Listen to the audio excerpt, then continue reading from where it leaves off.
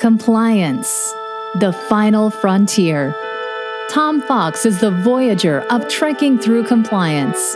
His mission? To explore the original series and seek out and share what it can teach you about compliance. Here's your host, Tom Fox.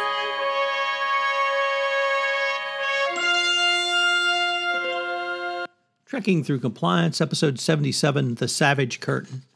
In this episode of Trekking Through Compliance, we consider the episode The Savage Curtain, which aired on March 17, 1969, and occurred on Stardate 5906.4. Story synopsis. When scanning the planet Excalibur, Spock detects strange readings which seem to indicate the presence of carbon life forms. Because of the planet's molten surface, the readings are discarded as impossible until the Enterprise is scanned from the planet. The subsequent appearance of Abraham Lincoln on the viewing screen and his transportation to the Enterprise demonstrate that whatever intelligence resides on the planet has the ability to read minds and manipulate matter. Kirk orders full honors and courtesies be extended to their guest. Shortly after beaming Spock aboard, or rather Lincoln aboard, Spock reports that sensors showing an object resembling living rock with claws at the same position.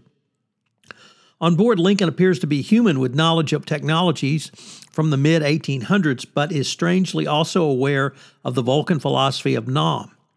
When Kirk accepts Lincoln's invitation for Spock and himself to beam down to the newly created patch of Earth-type environment on the planet, over McCoy and Scotty's strong objections, they encounter Surak, the father of Vulcan civilization. A piece of rock suddenly becomes animated and informs the inhabitants of the planet they are conducting an experiment to discover which of the opposing human philosophies is stronger, good or evil. The inhabitants of Excalibur will witness the drama, as will the crew of the Enterprise. In this first experiment, the goal will be a simple one: mere survival.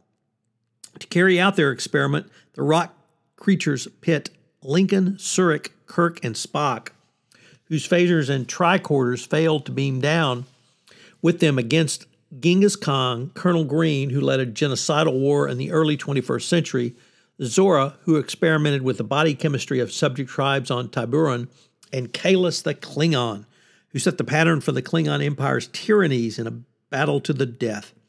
Colonel Green begins the conflict by pretending to call a truce with Kirk while his associates prepare to attack.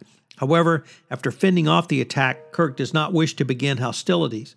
As incentive to fight, the Enterprise is rigged to blow up if Kirk cannot succeed within 4 hours.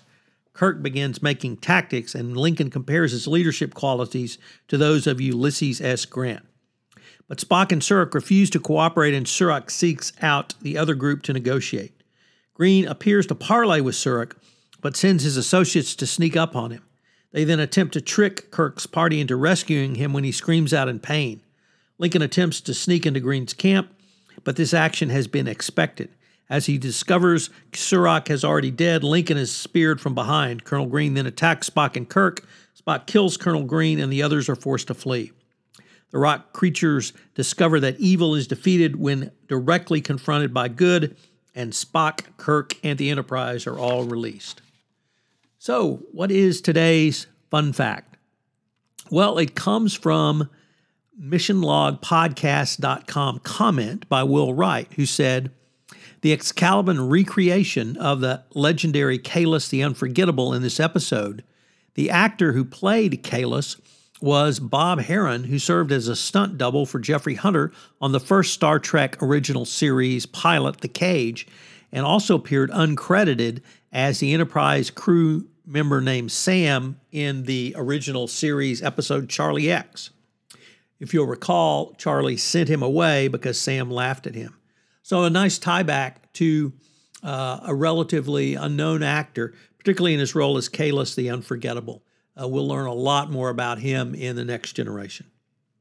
So what are the compliance takeaways from this episode? Well, you have to start with executives behaving badly, because here we had literally the top leaders of the bad guys over history.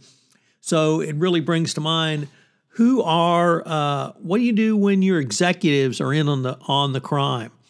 We have relatively few FCPA cases where senior executives have been involved in the bribery scheme. Parker Drilling is certainly one that comes to mind, where you had C-suite involvement. But more recently, we had Cognizant Technologies. Panasonic Avionics is another example.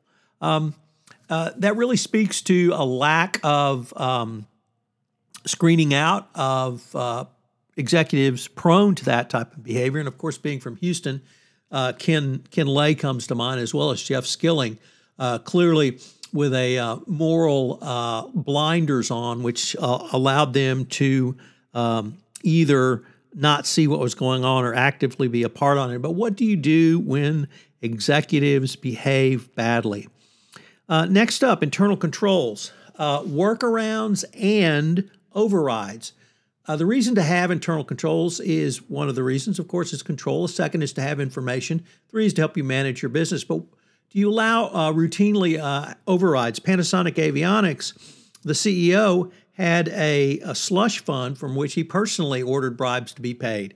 Obviously, he was in on the bribery scheme and scam, but there was no internal controls over his slush fund. And when you have that type of problem with no controls, no anything to keep the executives in check, that's when companies tend to get in trouble. And then finally, who watches the watchers? In the Cognizant Technologies case, you had the CFO and general counsel involved in the bribery scheme. So if they are in the bribery scheme, how are you going to pick it up? We don't know exactly, but we do know that in Cognizant Technologies, the board of directors were informed of the bribery scheme where literally the C-suite was involved. Yet the Cognizant Technologies board of directors made the call to notify the Department of Justice within 2 weeks of finding out about the bribery scheme. It's too bad Wells Fargo didn't have that type of executive on their board.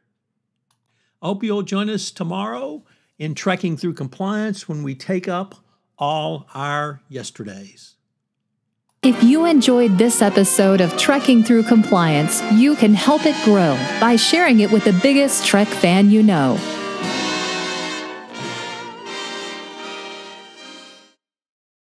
This podcast is a part of the C-Suite Radio Network. For more top business podcasts, visit c-suiteradio.com.